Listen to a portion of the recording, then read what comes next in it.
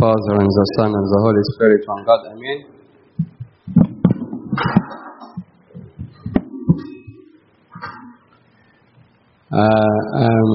I am so glad to be with you. It's a great blessing to pray with you today. And I pray that may God guard Abuna Mitias and keep him and come back safe, God willing. And as you know that this coming Thursday, we're going to celebrate the Feast of Ascension. So, the Feast of Ascension always comes after 40 days from the resurrection of our Lord. So I would like to talk about the Feast of Ascension just in a few minutes. And I would like to share with you a very nice story that I read. It's a debate between two twins in a womb. Two twins talking to each other in the womb of their mother. So the sister said to the brother, "I believe there is a life after birth." Her brother protested, No, this is all there is. This is a dark and cozy place and has nothing else to do but to link to the cord that feeds us.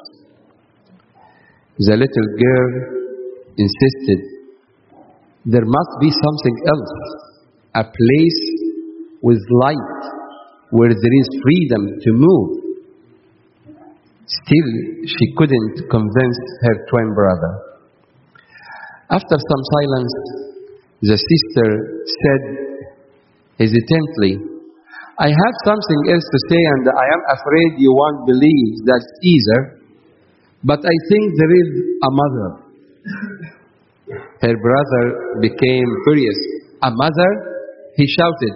"What are you talking about? I have never seen a mother, and neither have you. Who put that idea in your head? As I told you, this place is all we have. Why do you always want more? This is not such a bad place after all. We have all we need, so let us be content." The sister was quite overwhelmed by the brother's response, and for a while didn't dare say anything more. But she couldn't let go by her thoughts, and since she had only her twin brother to speak to, she finally said, "Don't you feel these squeezes every once in a while? They are quite unpleasant and sometimes even painful." "Yes," he answered. "What's special about that?"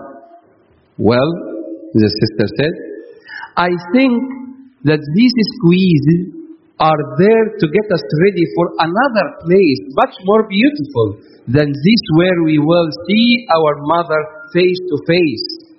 Don't you think that's exciting?" This is a nice story, but just to clarify what the idea about the ascension. I think a similar debate can occur among humans. Some are satisfied with their life on earth and the pleasures of this world, and that is all they believe in. Is the end of life here on earth.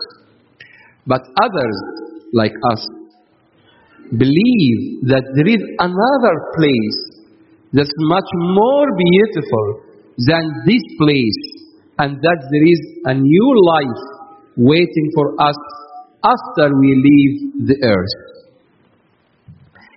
Therefore, we must always focus our eyes on that new place, which is heaven, and that new life which will last forever with our King Jesus Christ. That's why Jesus said in the gospel reading today, I am the way, the truth, and the life. That means that Jesus is the true way to the eternal life, to the heaven, to the better place.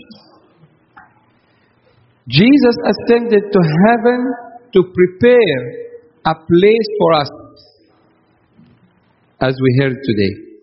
And still there is room for anyone and for you if you believe and walk in His way.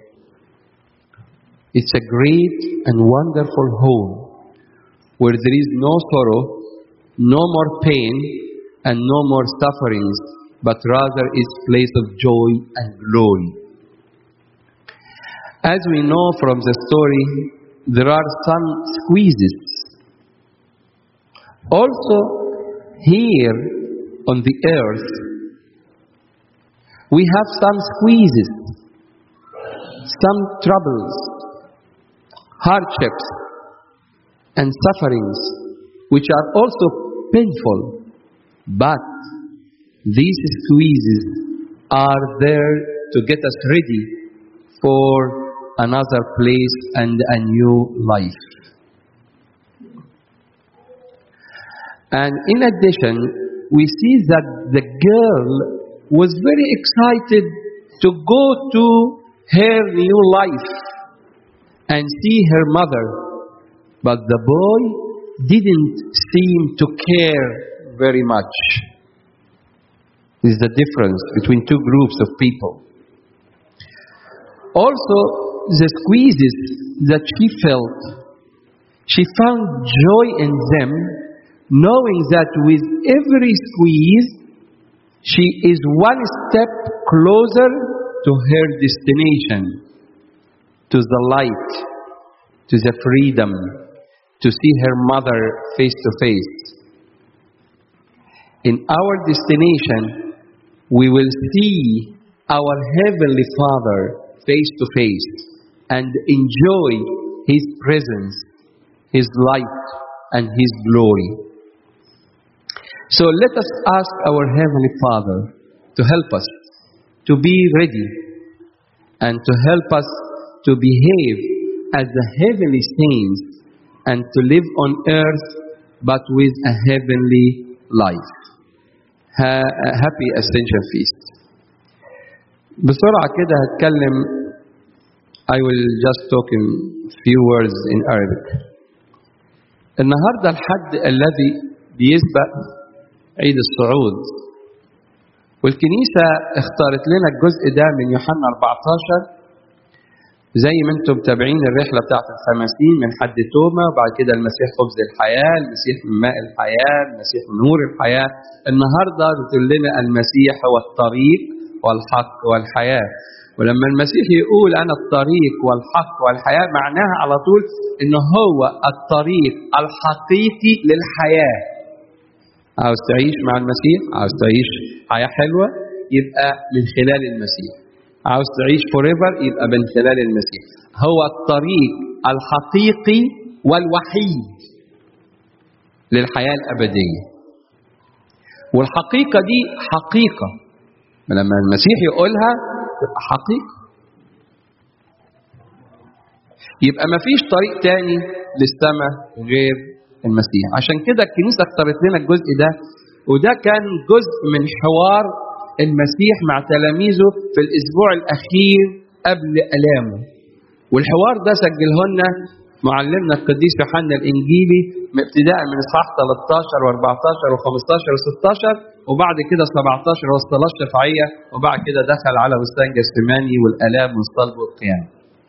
فده كان جزء حوار طويل جدا، ما حدش عمله من التلاميذ متى ومرقس ولوقا، لكن يوحنا حطوا لنا حوار ده جزء من الحوار. مش كده الكنيسة بتركز على إنجيل يوحنا فترة الخمسين، لأنه ادانا ديتيلز وعمق كبير مع المسيح من المسيح، خصوصا الحوار الأخير ده من أجمل إصحاحات في إنجيل معلمنا يوحنا. وده كان من الحوار اللي المسيح حب يقول لهم، بيعد التلاميذ ان هم ما يعتمدوش على ان هم يشوفوه بعينيهم، أنا عاوز أقول لهم إن كان المسيح عاوز يقول لهم كده إنه أنا هسيبكم، بس هسيبكم عشان ما تشوفونيش بعينيكم الجسدية، تشوفوني بالإيمان. أنا هطلع لأبي في السماء مش عشان أبعد عنكم، لا، ده مش عشان أتحول من كائن معاكم إلى كائن فيكم. وده اللي عمل الصعود. عيد الصعود بالنسبة لنا هو من الأعياد الكبيرة، السيدية الكبيرة، وللأسف مش واخد حظه معانا يعني، عشان بيجي يوم خميس أصلا. طبعا كريسماس بص تلاقي الدنيا مقلوبة، برضه الإيستر عيد القيامة، لكن الناس تاخدش بالها إن عيد الصعود ده عيد مهم جدا في الكنيسة. لأن ليه؟ ده عيد بتاعنا، بتاعي وبتاعكم. ليه؟ لأن المسيح لما صعد خد جسم بشريتنا. ما هو الطبيعة اللي خدها المسيح شال فيها خطايانا كلها وموتها وقومها بجسد ممجد، وخدها وطلعها السماء. يقول أقامنا معه وأجلسنا معه في السماويات. إذا أصبح ليا مكان زي ما المسيح قال لهم، أنا رايح أعدي. ما كانش حد هيقدر يمشي في الطريق ده ويفتح السماء غير المسيح. فهو خد جسم بشريتنا طلع بيه. ما حدش طبعا دخل قدس الأقداس غير المسيح. أما الكل اللي بيسبقونا في الموت دلوقتي بيروحوا فين؟ بيروحوا الفردوس، مكان انتظار. الوحيد اللي دخل هو المسيح، لأن هو الله. ولما تراءى قدام الآب بجسم بشريتنا شال كل خطايانا، فأصبح المسيح ذبيحة حية دائمة.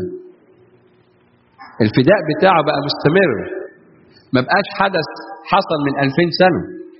المسيح في صليبه قدم نفسه ذبيحة، وبقيامته بقت ذبيحة حية، مش ذبيحة ميتة وراحت لحالها، لا، دي ذبيحة حية. وده المنظر اللي شافه يوحنا في سفر الرؤيا، خروف قائم، خروف مسبوح كأنه قائم. وفي الصعود اتحولت الذبيحة الحية لذبيحة حية دائمة إلى الأبد. وده اللي احنا بنعتمد عليه النهارده. هو انا باخد دم المسيح ازاي؟ باعتبار ان المسيح ذبيحه حيه دائمه، فاقدر اخد دم المسيح اللي يطهرني. المسيح قام كبكر وصعد كبكر واخد جسم بشري، واحنا هنبقى ماسكين فيه ونخش معاه. طب اللي مش ماسك فيه مش هيخش.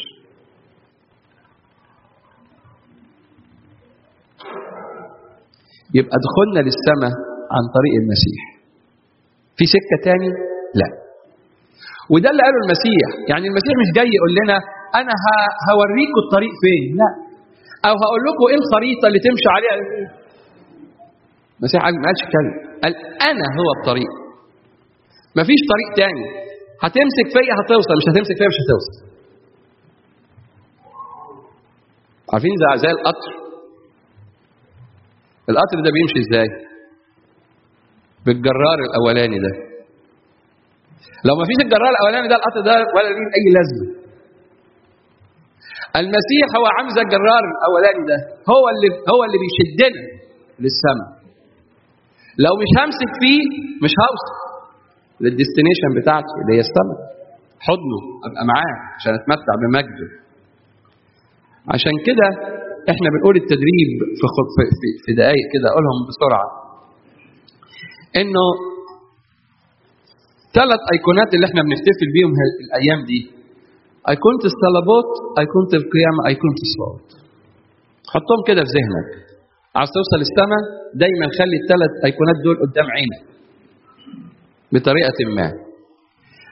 كل ما بصت لايقونه الصلبات وبصت المسيح المصلوب عني وانه شال خطاياي ومات من اجلي، ده يعمل فيا ايه؟ يحركني للتوبه.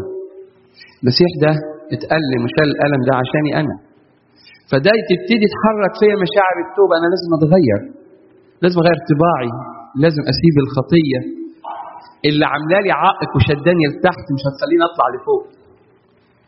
القديس أغسطينوس يقول جمله لطيفه قوي، يقول: لا يوجد شيء نافع للانسان مثل التأمل في كل يوم فيما احتمله ابن الله لاجلنا. عاوزين نتوب، لازم تبص لصورة المسيح كل يوم. كل ما تشوف صورة المسيح المصلوب تحرك فيها مشاعر التوبة. مفيش علاج تاني يخليني أتوب وأغير طباعي وعاداتي وخطاياي إلا التأمل في صليب المسيح. أول ما أشوف كده المسيح كده، عشان كده على فكرة، عشان كده المسيح لما قام، المفروض المسيح لما يقوم بجسد ممجد ما تظهرش فيه أي ضعفات، لأن ده جسد ممجد. لكن المسيح احتفظ بالجراحات بتاعته عشاننا، عشان كل ما أبص للجراحات دي أقول يا رب أنا اللي أخطيت، سامحني، غيرني. إذا التأمل في أيقونة الصليبوت تقودني إلى التوبة اليومية. التأمل بقى في أيقونة القيامة اللي احنا بنقعد نزفها طول 40 يوم دول، أيقونة القيامة تديني فرح، تديني بهجة. أصل الإنسان اللي يتوب لازم يفرح. الإنسان المسيحي الفرحان هو إنسان كائب. الإنسان المسيحي اللي مش فرحان هو مش عارف يتوب. القيامة تديني بهجة وتديني فرح، تديني إحساس بالنصرة، إن أنا بتغير فأنا فرحان لأني بقرب من المسيح إلهي، لأني حاسس إن أنا ماشي في النور مش في الضلمة. بتشجعني على النصرة. عشان كده الإنسان دايما اللي بيعرف يتوب كويس دايما عنده إحساس بالفرح والنصرة، وبيشوف إيد ربنا معاه في كل حاجة. مفيش حاجة حتى لو غلط برضه شايف إيد ربنا، عنده رجاء إن ربنا هينتشره ويغيره، فدايما فرحان. حتى لو انتصر في واحدة وفشل في واحدة هيعرف إنه هيفشل في الواحدة دي هيحولها النصرة، لأنه فرحان بالقيامة، المسيح اللي قام. والإحساس ده بقدر أخده من خلال القرايات في الإنجيل. اللي متعود يقرأ الإنجيل كل يوم يفرح ويحس بقوة وبنصرة، يحس بقيامة المسيح فيه. القراية في الكتب المقدسة زي ما بيقولوا، طبعا القديسين دايما يتكلموا على الكتاب المقدس بيسموه كتب مقدسة لأنها كتب مقدسة يعني. فالقديس يوحنا الذهبي الفم يقول إيه؟ عدم معرفة الكتب المقدسة هي علة كل الشرور، إذ ندخل المعركة عزل من غير سلاح، فكيف نغلب؟ فاللي متعود يقرأ الإنجيل كل يوم يشعر بالنصرة في حياته ويشعر بفرحة القيامة فعلا، لأن الكتب المقدسة تخليه. في كمان قول جميل قوي للقديس مار إفرام السرياني يقول: من لا يعرف الكتب يضل الطريق، ويضل ضلالة مضاعفة من يعرف الكتب ويتهاون بيها. يعني اللي بيقرأ الإنجيل ويتهاون بوصية ربنا ده بقى ضل خالص، ده ضلالة مضاعفة، يعني ده مش هيوصل. لكن اللي بيهتم بقراية الإنجيل يفرح بالمسيح القائم من الأموات، لأنه داخل معركة معتمدة على السلاح. كل ما الشيطان يضحك عليه يقول له بس اذهب عني يا شيطان. كل ما يبقى فيه خطية أو عادة رديئة أطلع لها شوية آيات وابتدي أدرب نفسي عليه. فالإنجيل دايما وقراية الإنجيل تخليني دايما أبقى في حياة نصرة. التدريب الثالث أيقونة الصعود. أيقونة الصعود دايما تخلي دايما تعلمني إن عينيا دايما على السماء. المسيح صعد للسماء، وزي ما قال للملائكة قالوا للتلاميذ زي ما صعد هيجي، وهيجي تاني من السماء من ناحية المشرق، وده الشرق. عشان كده احنا بنصلي ناحية الشرق، كلهم عارفين كده، بنصلي ناحية الشرق عشان كده منتظرين المسيح. بس فكرة الصعود دي خلت التلاميذ عاملين كده عشان تعودنا الكنيسة ان احنا نبقى دايما لما نيجي نصلي نبص لفوق، عشان العين بتاعتي لما تبص للسماء اشتاق السماء. مش كده؟ ساعات لما الواحد يجي يدور على بيت، بتوع ريال استيت طبعا شاطرين، يقول له بص البيت ده حلو ازاي، ويقعد يلففه من جنبه من هنا ومن هنا ويجيبه من هنا ويدخله مش عارف ليه ويعمل له ايه عشان يخليه ايه، يشوف البيت حلو. فكل ما عيني عماله تبص على البيت، انا هاخد البيت ده. الكنيسه بتعلمنا كل ما عينك تبص على البيت بتاعك اللي في السماء تشتاق للسماء. طب وانا اخلي عيني على السماء ازاي؟ أيقونة الصعود تعلمني دايما الصلاه وانا رافع عيني. الصلاه اليوميه. الصلاه اليوميه دي تخليني دايما مشتاق للسماء. عشان كده ابونا في القداس بيقول ارفعوا قلوبكم من الياب القبطي انو ايمون تذكر زياس. انو ايمون يعني اصعد. انو يعني اصعد بقلبك فوق، بفكرك فوق. اصعد، خلي عينك انظروا ناحية الشرق، ناحية المسيح، خلي عينك على المسيح. عشان كده كل ما نصلي ونرفع عينينا للسماء القلب بتاعي يتحرك للسماء، ونشتاق للأبدية، واشتاق للمكان بتاعي، لأن كل واحد يتعمد فينا ليه مكان. فدايما أنا حاسس إن أنا ليه مكان أنا عاوز أروح له. فكل مرة بصلي قلبي يتحرك ناحية السماء. القديس يوحنا الدرجي ليه جملة حلوة قوي في تعريف الصلاة. يقول الصلاة هي صعود مستمر للسماء. يعني كأني أنا كل مرة بصلي كأني بصعد حتة للسماء. تخيلوا بقى لو أنا ما بصليش بعمل إيه؟ بمشي بالماينس، بنزل لتحت. يبقى كل مرة بصلي يعني بصلي جد، بصلي من قلبي، أفضل طالع للسماء. كل مرة بصلي صعود. يقول لك الصلاة هي صعود مستمر، دايما أقرب لغاية ما ألاقي نفسي إيه؟ بقيت في السماء. عشان كده الصلاة اليومية حاجة مهمة. يبقى التوبة اليومية والقراءة اليومية والصلاة اليومية اللي هي الصلوات والقيام والصعود هم دول اللي دخلونا السماء. والمسيح جهز كل حاجة، هو العريس. شوفوا كده لما يبقى في عريس كده يجهز بيته من كل ما يقول للعروسة بتاعته أنا مش عاوز حاجة منك، أنا عاوز بس أسمع صوتك بس، أنا أجيب لك كل حاجة. المسيح بيقول لنا كده، هو جهز لنا البيت بتاعنا، هجيب لنا كل حاجة، وادانا المجد والميراث وكله، مش عاوزنا نعمل حاجة. كل اللي طالبه مننا إيه؟ يقول اسمعيني صوتك يا حبيبتي، أنا عاوز أبص كده في عينك وأبص لصوتك، أنا مبسوط قوي كده. هو ده اللي احنا بنعمله كل يوم في حياتنا على الأرض.